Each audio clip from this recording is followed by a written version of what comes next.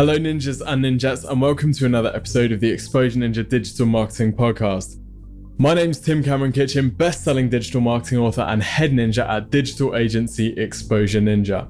In this episode, I'm joined by Ryan Stewman. Ryan runs hardcorecloser.com, which is a site all about how to sell more. The reason I wanted to get Ryan onto the podcast is because his backstory is incredible. Most of the people I talk to, pretty straightforward backstories, got interested in digital marketing, tried out some stuff, it started working, and then we kind of grew from there. Well, Ryan's been to prison twice for drugs and guns, so he's got a pretty different story, but the great thing about Ryan is that he's used that story to his benefit, right? We always say, sell what you got, and Ryan has really used that to build his brand around, and his authenticity has really helped to grow his audience on social media. So we're going to be talking about how he uses his blog, how he integrates his story with his blog, and also how he builds his audience on Facebook as well. He sells a lot of courses through email, so we also dive into his email marketing strategy too. Really fascinating guy, really interesting episode, so I hope you enjoy it. And don't forget to head over to Facebook and join our Exposure Ninja Digital Marketing Mastermind. If you've got any questions at all about your digital marketing, then just search for Exposure Ninja Digital Marketing Mastermind, request to join, and we'll let you in. Some super sharp people in there, so if you ever want any feedback on your ads or a blog post, or you can't figure out why your landing page isn't converting, just drop it in the group and we'll be happy to help. Anyway, without further ado, enjoy the show.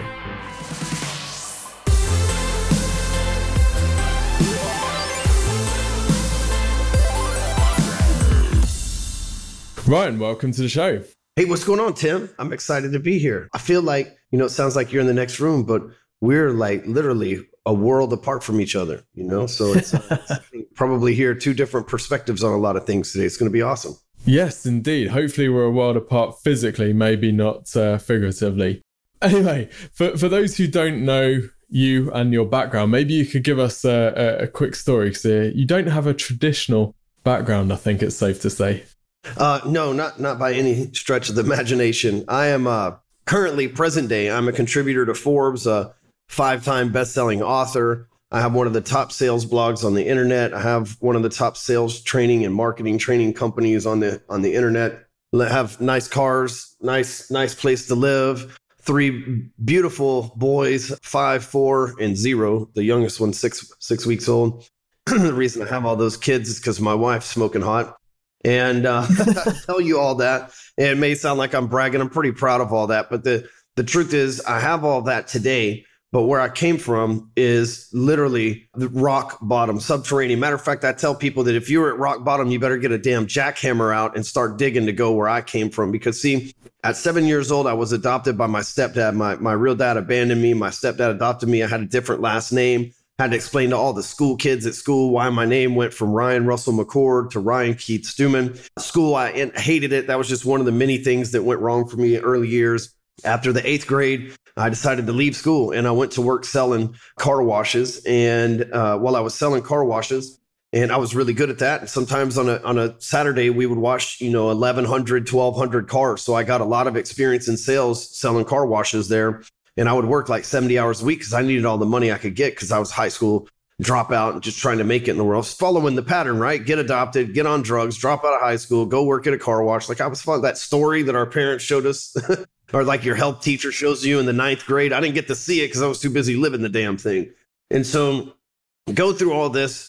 And one of the customers at the car wash offers me a money-making opportunity in the marijuana and cocaine business. I don't know about how well that works out over in the UK, but 9 times out of 10, they bust your ass here in America. But I didn't get those statistics. I just saw the upside of the deal. And as a kid that didn't really grow up having much and, I was living in the hood and the streets, it seemed pretty normal to me to do that anyway. It's not like when you're making a car wash living at, 17 years old, you're living in the Ritz somewhere. You're living in the poor part of the city because, that was the path that I chose. And so I got into the drug business and was, not very successful because about a year later, I got arrested in the wrong place, the wrong time. And some shit happened. I got arrested. I ended up going to prison for 2 years of my life and I got let out. I remember when 9/11 happened here in America, I was sitting in prison and they were saying like, if we go to war, they kill all the prisoners first. And I was like, oh shit, man, I only had like $200 worth of coke, man. Jesus Christ, I got to get my life together. I can't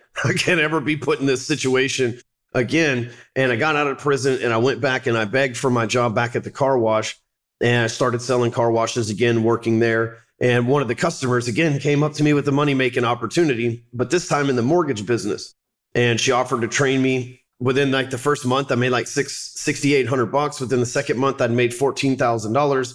By the end of the year, I'd already made $100,000 in the mortgage business, which was life-changing considering that I was only making about like maybe $40,000 at the car wash, working 70 hours a week, and I'm killing it over here in the mortgage business. Well, in 2005, I bought a mansion, a bunch of fucking cars and everything else. And then, the cops in the small town that I lived in thought I was selling drugs again. And so they kicked in the front door of my house looking for drugs. Obviously, I wasn't selling drugs. I was running a very successful business. I didn't even do drugs. I still don't. And there was no drugs in the house. They kicked in the door of the home, but they found guns in my home.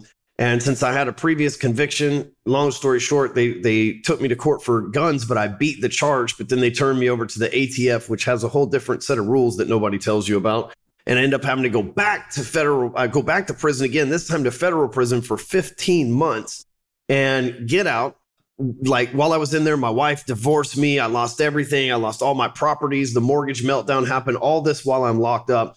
I get out in 2000 in middle of 2008, by the end of 2009, I'm the #1 producer for the largest privately owned mortgage bank in the state of Texas. This company's doing hundreds of millions of dollars a year, and I'm their top producer. 2010, Obama signed into the Dodd-Frank Act here in America, which made it to where since I was a federally convicted felon, I couldn't obtain a financial license anymore.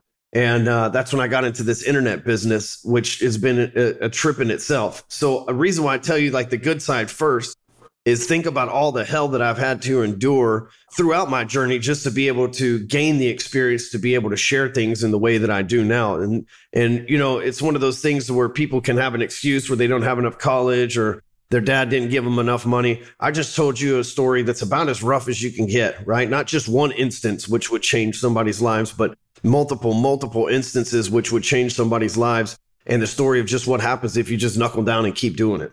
Yeah. And I think your story is it's incredible how you've used your story with your current business and how you kind of use that to build authenticity and credibility, which we'll talk about later. So maybe you could take us through what you're doing at the moment with Hardcore Closer and how you started off using social media, wasn't it? And how you started in this, the fun internet world. Yeah, that's kind of a cool story. So in 2008, I got out of federal prison and my sister, who's about 10 years younger than me, introduced me to Facebook. She's like, got to get a Facebook account. I was like, no, it's MySpace. She's like, that's not even around anymore because I had been gone, right? And I was like, okay. And so I had, my ex-wife had left me while I was in prison. She was wife at the time, but ex-wife now, obviously left me while I was in prison, sold a bunch of properties off, a bunch of other stuff. I mean, I literally had nothing. And so when I started making money at this mortgage company, and it took me 3 or 4 months to find a job, it wasn't like things just fell into place. But after I started finally making money at this mortgage company, I started kind of bragging about it because I was hoping she was reading my Facebook post, to be honest with you. I'd be like, hey, top producer again this month, and I kind of used that pain that she caused me because, I'm over it now. But at the time, it was like, hey, this chick left me at the lowest spot in my life and probably the worst way possible for someone else. And it was just like a lot to take in because 15 months really isn't that long, And so I'm using like Facebook as like a place to say, like, look at me now, should have hung around, kind of a thing. And, each month when I talk about the amount of loans that I'm closing and how good life is and stuff like that, because I was making about $300,000 a year there. And I noticed that people started reaching out to me on Facebook. They're like, hey, man, I know you do a lot of mortgages. Let me ask you a question. And I started doing even more mortgages from Facebook. And so I had this experience over, 2008, 9, and 10 that people on Facebook would send me business, even for a mortgage, right? Which at the time was unheard of. Somebody shoot you their social security number and stuff over Facebook. I mean, it was insane, but it was happening to me every day. And people go out and fill out the forms and stuff like that. So in 2010, when I lost my license, I said, you know what? I'm going to teach people how to get loans from Facebook. That's something that nobody's talking about. I've personally done it and I can't do it no more. So there's no need in me like keeping this information to myself. And so I started showing people how to, basically get leads from social media. But then I realized people were really lazy. And so I started charging people just to do it for them, to just like make their post for them. I would load them up through Hootsuite and stuff like that. Well, I had about 70 clients at one time. And so I'm literally posting and replying and commenting on 70 different people's pages. And I had 2 other people helping me. And that really gained me, I did that for about 8 months, and that really gained me a lifetime of experience firsthand, right? I managed all this stuff back when the news feed was unadulterated and unfiltered and all this other stuff. And it just gave me a bunch of experience, but it also taught me that I don't want to do that shit anymore. And so that's when I started the hardcore closer business. It was kind of an accident. I said, I don't want to do this for people anymore. I want to teach people how to do it. And one day, me and another guy were drinking some whiskey in an office at a lawyer's title company. And there was like these little old ladies, like old blue hair ladies, right? And they would go and they would sign these papers with people and they would call them closers. And so on their freaking business card and everything, it's like, Betty Jenkins, closer, right? And so me and my buddy are drinking whiskey. We're like, they're the real hardcore closers in this equation. It's like those old ladies, they go hard, man. They got 100% close ratio. They even put it on their business cards. And we're just like making sales jokes. And I'm like, dude, I'm going to totally register the hardcorecloser.com if it's open. And my friend's like, there's no way nobody's got that. And sure enough, Hardcore Closer was open. And so few days go by and I really didn't think nothing of it. And I know how to build websites and stuff. So I built this little blog on there so that I could put a few of these loan officer testimonials on it, just so that I had like a cool domain with a few testimonials and some videos that I had slapped together. And over the course of time, I just kept adding stuff to it because I didn't have anywhere else to put things. It's not like I had multiple blogs or anything else. And then people started going to it and they started calling me the hardcore closer. And I didn't mean for that to happen. I meant for it just to be a website that people go to and read, like a magazine, type of thing. But people started calling me that. And I'm like, okay, well, you know what? If I'm going to take this nickname, because if I don't, they're going to give me a really shitty nickname. And I'm not really good with shitty nicknames. So I'm just going to be like the hardcore closer. That's a cool nickname. I'll just kind of run with it. And, that was in 2012. So, I've obviously been running this brand for a long time. And we started out just helping loan officers. And then we, started helping real estate agents because that was who the loan officers were getting business from. And then other people came in, like insurance people, and then coaches eventually started coming in as well because they're like, dude, you have this huge coaching practice. Can you teach us to do it? And so I started helping coaches and then small business owners and then medium-sized business owners, then mortgage companies. The guy that just did the call this morning for our mastermind, we call the Tribe. I've run that program since 2012. And the guy that was on the call with me today did $200 million in mortgage production last year. So it's a very interesting brand that it's evolved to. Hell, we have a few preachers that are in our programs, which you wouldn't really think would jive really well with my style. You can tell I cuss and don't have any qualms about telling it like it is. But we have a really diverse bunch of clients that are getting results and stuff. And it's not just sales training. We kind of position it as sales training, but it's really like business and life coaching and sales training and marketing and everything like on steroids. You know what? We don't do it for you, but we can teach you anything. I spend $3,000 a week in Facebook ads. I spend about $4,000 a month in YouTube ads, like that I'm personally doing stuff. I write all the blog posts. We have a system. And so we have all these training and content and the way that we make things flow based around really all the stuff that I've done because I'm teaching from experience. So your business now is selling training courses and masterminds and coaching and live events, which is obviously ridiculously competitive. And it's so difficult to kind of stand out in that market, right? So many players there and a lot of people who've been doing it a lot longer than you. But the way that you've used your story and you super, you're really proud of it, aren't you? And that just, I think, brings so much authenticity. So the reason I wanted to get you on the show today was to kind of help people who have a story in their background which maybe they're a little bit scared of using, or they're not sure if their personal story is really relevant to their business. When it came to being open and kind of telling people about your background, were you ever unsure about how that was going to be perceived by your target audience? Yeah, you know what? That's a real good question, Tim. So yeah, there was a time in 2007 when I got the word. It was April of 2007 when I got the word that I was going to have to go to federal prison for 15 months. Up until that point, I believed that I was going to get parole because I wasn't doing anything wrong. And clearly it was a mistake on their end, but man, they were relentless. But it was all for a reason. I could sit here and take 10 hours of your time to explain it all, but just know that it was all for a reason. It was strength conditioning for me to get where I am now. And that's what your story is too. You know, you're listening to this, that's what your story is. It was the strength conditioning that it took for you to get where you're at now. But moving on, you know, I go through the federal prison thing and I get out. And while I was in there, I read a bunch of books. I read the Bible. I read the Bhagavad Gita. I read the Quran. I mean, I have all this time on my hands. I didn't do nothing but lift weights and read. And so when I came out, I thought, you know what? I'm going to go to church every Sunday. I'm going to act right. I'm going to do everything accordingly. And so I started, you know, I tithed 10% of my income. I made 300 grand. Gave 30,000 to the church. I helped this church refinance a lot of its members to where they could buy this new church. And like, I really was involved. I was there directing traffic on Sundays, but it wasn't me. You know, I was pretending because I was so scared to go back to prison. I was pretending that even though that the 2 times that I went, you know, they probably both could have been avoided. But again, it was my path. But I was so scared of going back to prison that I thought going to the extreme other way was the only way that I was going to be able to keep myself in check. And so people would ask, hey, where were you for the last 15 months? And I'd be like, oh, you know, I was working in North Carolina on a big construction process. You know, sorry about that. It's like, oh, man, you didn't even post anything on Facebook about it. It's like, oh, yeah, sorry about that. I was just like so enthralled in the thing. And people knew I was bullshitting them, you know? Yeah. But we play this game with people, Tim. We play this game like I tell you a bullshit story. Then you repeat some bullshit story that you've been telling yourself for a little while. We both know it's bullshit, but we act like it's not bullshit because we don't want to call each other on our bullshit because then we'd have to confront our own bullshit. And it's this game that we play with each other. It really is. And so I started playing that game. Well, you know, here I was doing mortgages, going to church on Sunday and, you know, living that life. I wore a suit to church or a suit to work or at least, you know, a nice collared shirt and some khakis, look like Jake from State Farm some days. And, you know, go through, that's an American joke. I don't know if y'all got that commercial. No, well, straight over my head, mate. I go, you know, to work and I'm like trying to fit this persona. But the thing is, it wasn't me. And then when President Obama signed the Dodd-Frank law into act and they wouldn't let me renew my financial license and it expired, it really, Tim, I just said, fuck it.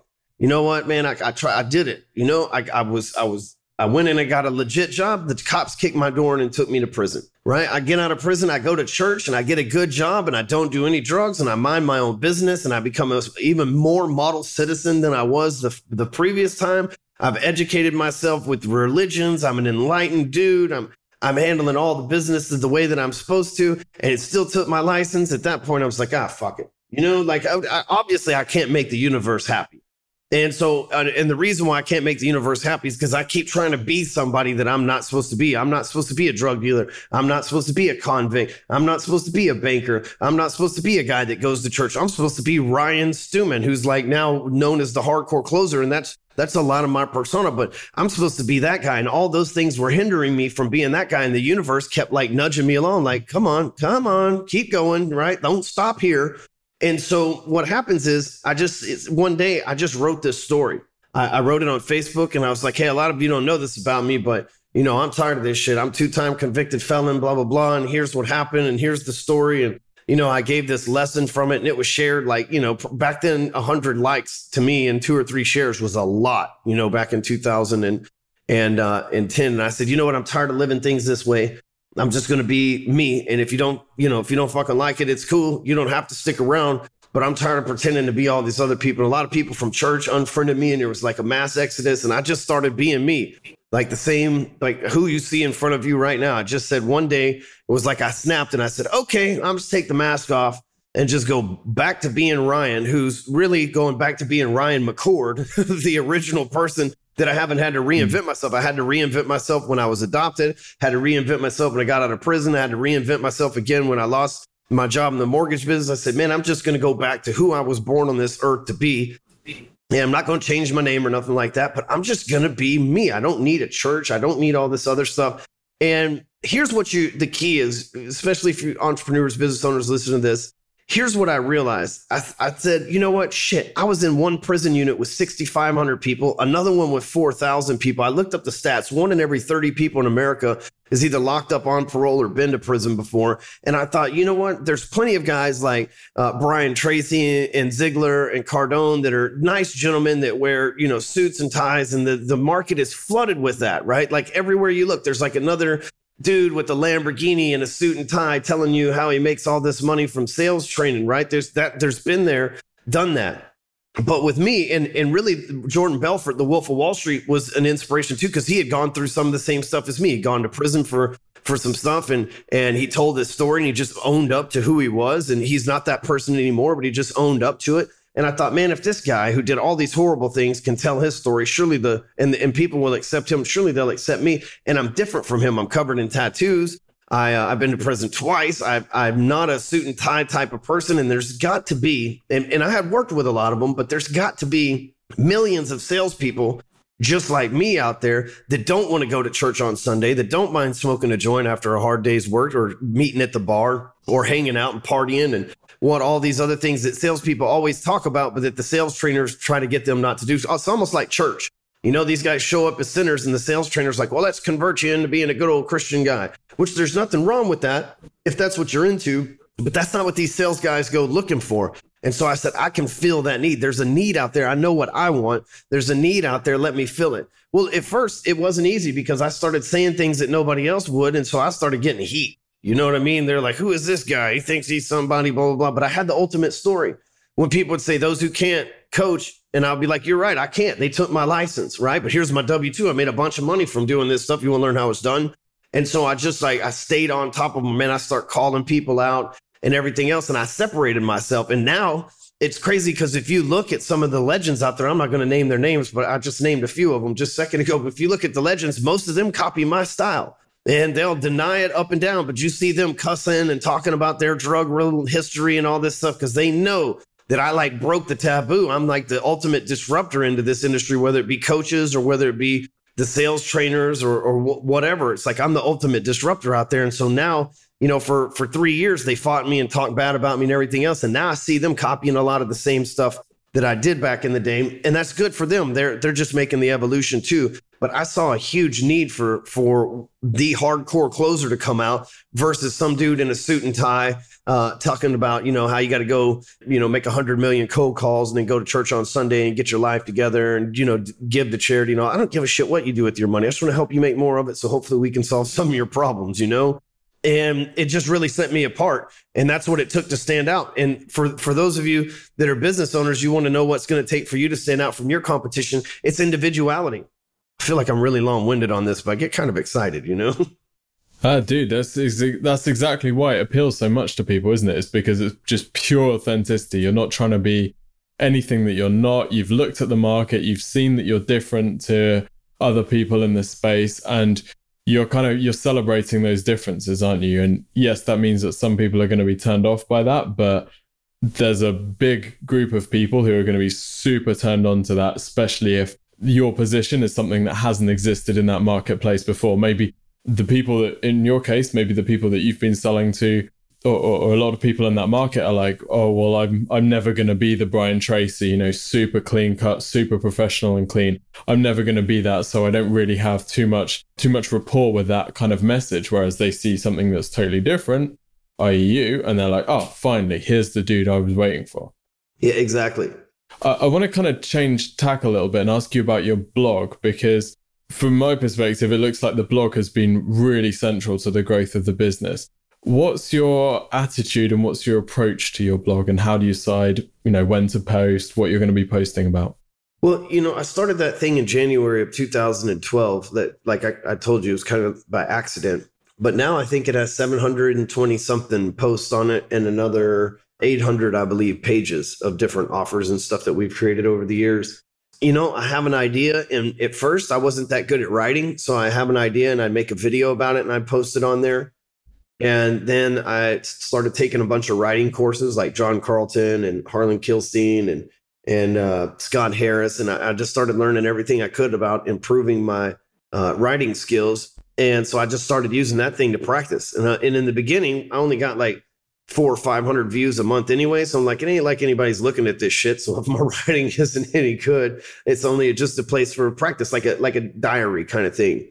Through time, though, after I read a book by John Carlton called Kick-Ass Copyright and Secrets of a Marketing Rebel, it was like overnight that book snapped for me, and it transformed my writing skills. Like not almost overnight, like overnight, it changed how I wrote. That it reframed the whole thing, and so I started getting real serious. This was in about 2014. I started getting real serious about writing after that book, and I started, different processes. Now, what we do is every Sunday night, I write 2 or 3 blog posts. And then I've got my producer who we do the podcast, and then he writes the blog post that goes with the podcast and uploads it and everything else.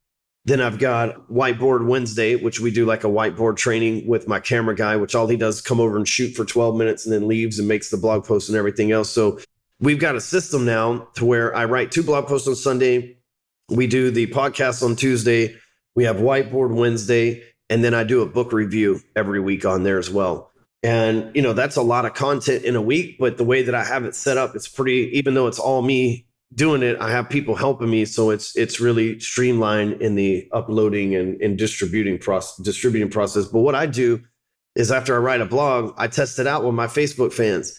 If they like it, then I can consistently send them, I run ads to it, or I send them more stuff just like it through our email list. If they don't like it, I don't run ads to it, and I just move on to the next one. So I just really still treat that blog like it's a one giant split test, and I'm using my Facebook audience and my LinkedIn audience as the people that tell me if I've got the headline right or not. That's super interesting. So just so I understand, your process is you'll write a post, you'll share it on Facebook. If it starts getting traction, then you'll put some boost behind it to grow its visibility even more, right? That's it. That's awesome. So are there any kind of patterns that you've learned about what makes a compelling headline or what makes compelling topics in your particular case? My method really is I read a lot. So when I read, I come up with ideas, and I'm always trying to do stuff that other people haven't. So the last thing, a lot of people, you can just go to entrepreneur.com and see what the top trending subjects are, and you can just replace their words with yours in the headline. That's really easy to do. For me, I figure that if they want to read that, they'll probably read it from somebody smarter than me over at Entrepreneur. So what I do is I try to come up with something completely out of the box, different. And here's how this works for me. It's my creative process. I use Evernote. So all during the week, when I think of something, I'll just type it into Evernote as a headline, and I'll separate each note. And so at the end of the week on Sunday, when I got to write 2 or 3 blog posts, I just sit down and I read all those headlines that I've wrote for the week. And I pick the 2 or 3 that I think are going to be winners, and I start filling the content out around them. So I don't have to sit down, come up with a headline and a body all at once. I've got a nice little process. Same thing that we do with our videos. We're going to make a video every single week. So I've got to make sure that I'm consistently coming up with video titles as well. So I write a lot of headlines, but the key is there's one way that's always works well. It's like how to get X without having to do Y, X being what they want, Y being what they don't want. But just think about the things that you run into on a daily basis. When I'm writing blog posts, I'm thinking of the things that my potential client runs into, that I've ran into. So for example, the one that we released this morning says leads not responding, send them this email, right? I know that if you work with me, you're probably getting a bunch of leads. And the biggest struggle is you think you need to get in touch with all of them when really only about 10% are going to stick their hand up anyway. And so this gives you a template email because I know that's what people need. The next one after that says this B2B strategy gets you in front of the decision maker fast. If you're a B2B salesperson, that's exactly what you want to do. Skip the gatekeeper and get in front of the decision maker as fast as you can. And so I know these are things, and these are just from yesterday and this morning out there on the blog. I know these are things that are facing the sales community on a daily basis because that's who I am. And so I just write about the things that I either, wish that I could have learned before, or the things that I've newly found and want to talk about and share with the community. That's awesome. So answering their main issues, giving them solutions to help them get closer to their goals, right? Do you use any tools to kind of back up that data? Do you do any keyword research around it, or is it purely just based on your experience? No, I don't do any. It's just purely based on my experience. And our blog's really not that good with the SEO stuff. And because I don't write for SEO, I write for me, and I want people to read it and not be like, this seems canned. I want people to read it and feel like it's like it's my homeboy Stu, and he like puts his arm around me and he just starts telling me this story. I want him to like have that feeling, Yeah. And obviously you drive a huge amount of your traffic through Facebook. So I wanted to ask, you mentioned that your Hardcore Closer page, you're over 150,000 likes on that. What's been your strategy to grow that following other than blog posts and boost the ones that seem to get traction? That's it.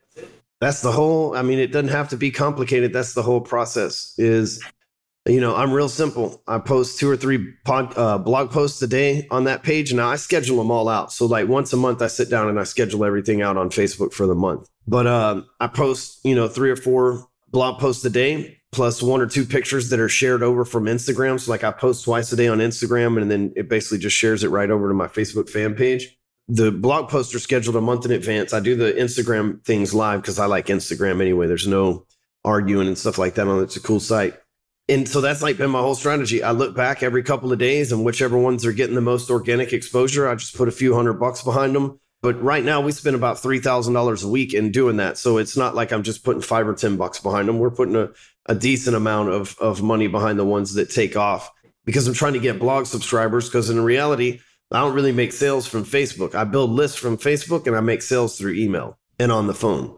Yeah. So are you, when you're boosting those posts, are you looking for conversions to email subscribers, or are you're just doing it to drive traffic to the site and increase your visibility, and that email subscribers are going to come from that? Well, I know that if I get them to the site, they're probably going to sign up, because we have a hell of a lead magnet. It's like sign up right here and get on our email list, and we'll give you a free copy of Kick-Ass Take Names, email addresses, and phone numbers. It's compelling because we got, I think it's like a 19% opt-in rate on there. It's in, which is really good considering that it's been that way for a long time now. So it's a good offer. So anytime we send, 100 people over there, we know we're going to get 19 or 20 of them that are going to sign up automatically. So the goal is how many hundreds or thousands of people can we send there on a daily basis? And the site gets about 500,000 views a month. Our Facebook page gets viewed about 1 million times a week. And then the site gets about 500,000 hits, unique hits a month. That's a killer conversion rate, considering you're driving people to blog posts and considering that traffic's coming from social, which is like the most fickle traffic in the world. That's such a killer conversion rate. But, if you're reading my stuff, you're either going to, let's just say that out of that 19%, let's just say that 81% of them hate me. You know what I mean? Like they go there and they're like, fuck this guy, man. This guy is arrogant. I can't stand him. But the 20%, they love buying our stuff, man, because they know that we're getting them results. You think about this. I've been this guy with the Hardcore Closer personality and this brand that's like this, fuck your excuses brand since 2012. And I'm not on the Ripoff Report. I'm not on Salty Droid. And it's not because, of how awesome I am. We have some great programs and stuff like that. It's just that, man, I have delivered exactly what I said I've delivered 100% of the time, every time that anybody's bought from me, or we just kick them their money back and tell them to kick rocks. And that served me well. We've maybe given 100 refunds in 5 years. That's just, which is very low considering we've made over 11,000 sales. And the thing is, I've just, what you're dealing with when you get to me, and I'm trying to run off the people that are going to cause me a hard time. Like I said, those 19% that opt in, they get it. They're usually the alpha personality type. They're usually people that make over 150 grand a year. They're usually the type of people that's like, dude, if I could talk like that and get away with it and I wouldn't lose my license, I would do the same shit. Those are the kind of people that we mesh with. They're usually people that come from sketchy backgrounds like me, that are somewhat successful now. So it's like knowing your audience again. And 19% is a good conversion rate. But at the same time, like I'm happy to run the 81% off, because I know those 19 are the ones that count. So it's attract, you said before we started that you do the direct response marketing. It's attract and repel to its fullest over here. Yeah, totally. So I want to ask you about your email marketing strategy. So obviously you're driving people through to the email list, and you mentioned in the previous call that we had together that you're not necessarily looking to sell through the website itself, are you? You're looking to sell through the emails, through that follow-up. So that opt-in is really it's the start of the relationship with them, isn't it? What's your approach with email marketing? What's your split between providing just pure content versus selling? Well, we give 10 times more than we ask for, because I'm already creating the content anyway. And really, we just switched it up. So before, we just used to send blog posts. You signed up and there was like 50 autoresponder coming out every 2 days, all the way up to 50 different emails over the course of, let's say that's like 8 months or whatever. And it was just giving you blog posts and content. But recently we switched it up to where we have sales copy. Like when you opt in, we start trying to sell you shit immediately. It's a book. We start trying to give you the book immediately. Because when people buy the book, they generally take us up on the upsells that come along with the book. And that's where we really make our money. So we start trying to get the book in somebody's hand immediately. The book's badass. It's elevatortothetop.com if you want to check it out. But the book's badass. And so we want to get that in somebody's hands first and foremost.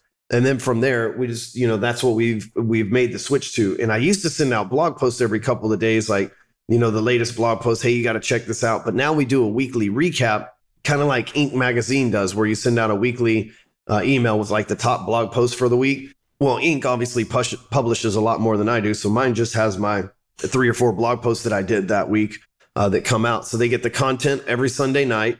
And then for the first 4 or 5 days that they opt in, we're trying to get a book in their hand. That's been our whole process. And after that, it's just we email them once a week, unless I'm doing a promotion or got, something that's really important. It's like, dude, you got to read this. Like I wrote a blog post last week. It's called something about psychology hack to pre-frame into your sales pitches. And it's something it's called Sales Hack, Overcoming Prospect Objections within your sales pitch. It's something that I like really felt like everybody needed to know how to do this. And so I sent it out to the list, but that's probably the first time that I've emailed them randomly like that in probably 2 months. So you do the weekly recap emails, and I want to ask about the book, because you're obviously selling much higher ticket products and events and masterminds and stuff. Do you feel like the book is a gateway drug to get people hooked on buying your stuff? Or is this just for the people who aren't, they're never going to buy a course? What's the purpose for the book sale there? Yeah, so this is the first time we ventured into, so we call them kangaroos, right? People that want free shit, because like kangaroo, their hands, they don't reach in their back pocket where their wallet would be, but they're just short enough to reach in their pouch where they can put a bunch of free shit that you give them, and then just like hop out of your life, right? They opt in, they don't ever buy nothing, they keep taking all your content and disappearing. We call those people kangaroos, and like that's like our cult language there. And so this is our first time to go into kangaroo territory, because most of my products are $5,000 and up. And we've sold, hundreds of thousands of books at this point between my 5 books. But I had never given one away. I'd always just kind of let Amazon deal with that. So at first, man, when people would hit like the refund button, or they would say, hey, where's my book? I ordered it a week ago.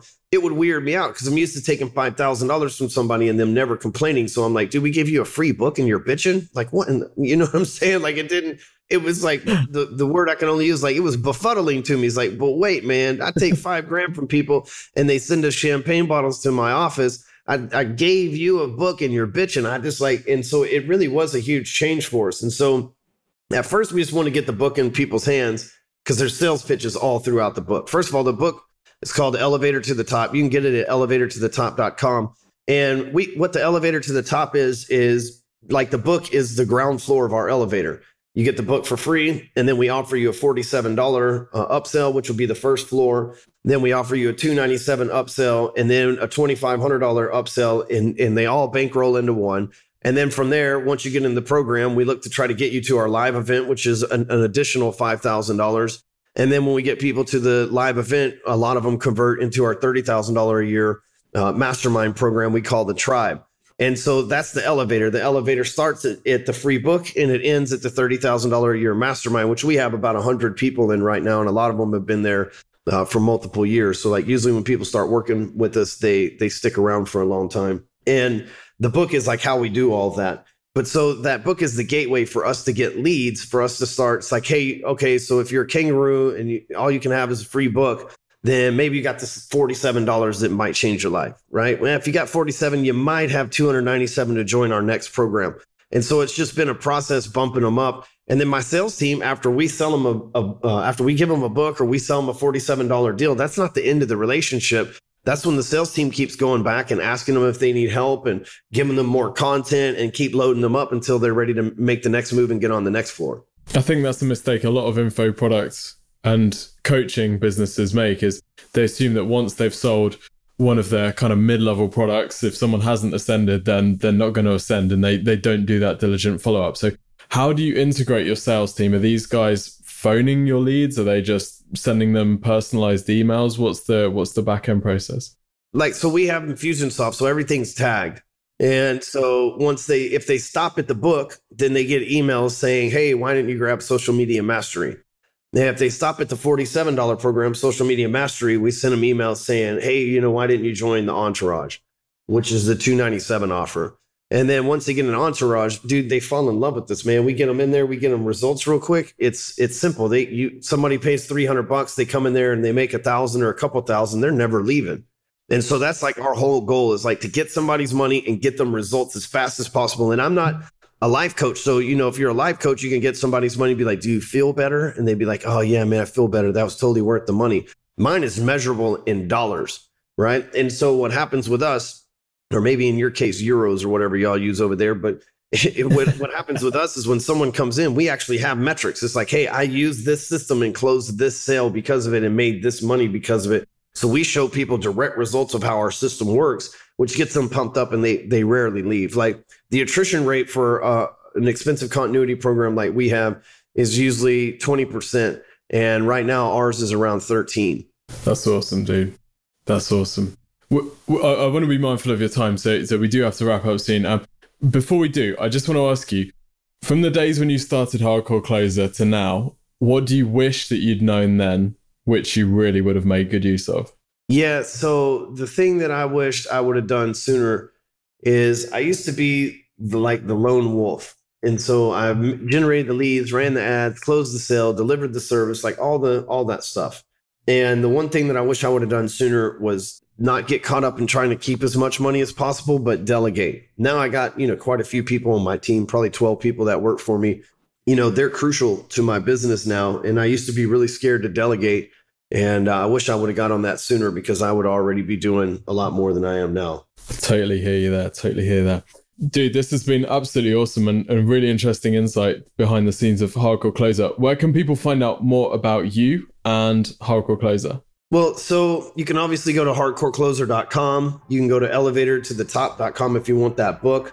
And if you want to follow me on social media, just go to hardcorecloser.com and all my social media stuff is at the top there. You can connect with me, I don't really do Snapchat that much. I got a profile, but I'm mainly on like Instagram and Facebook and LinkedIn. Perfect. Ryan, thank you so much for your time today. And thank you everyone for tuning in.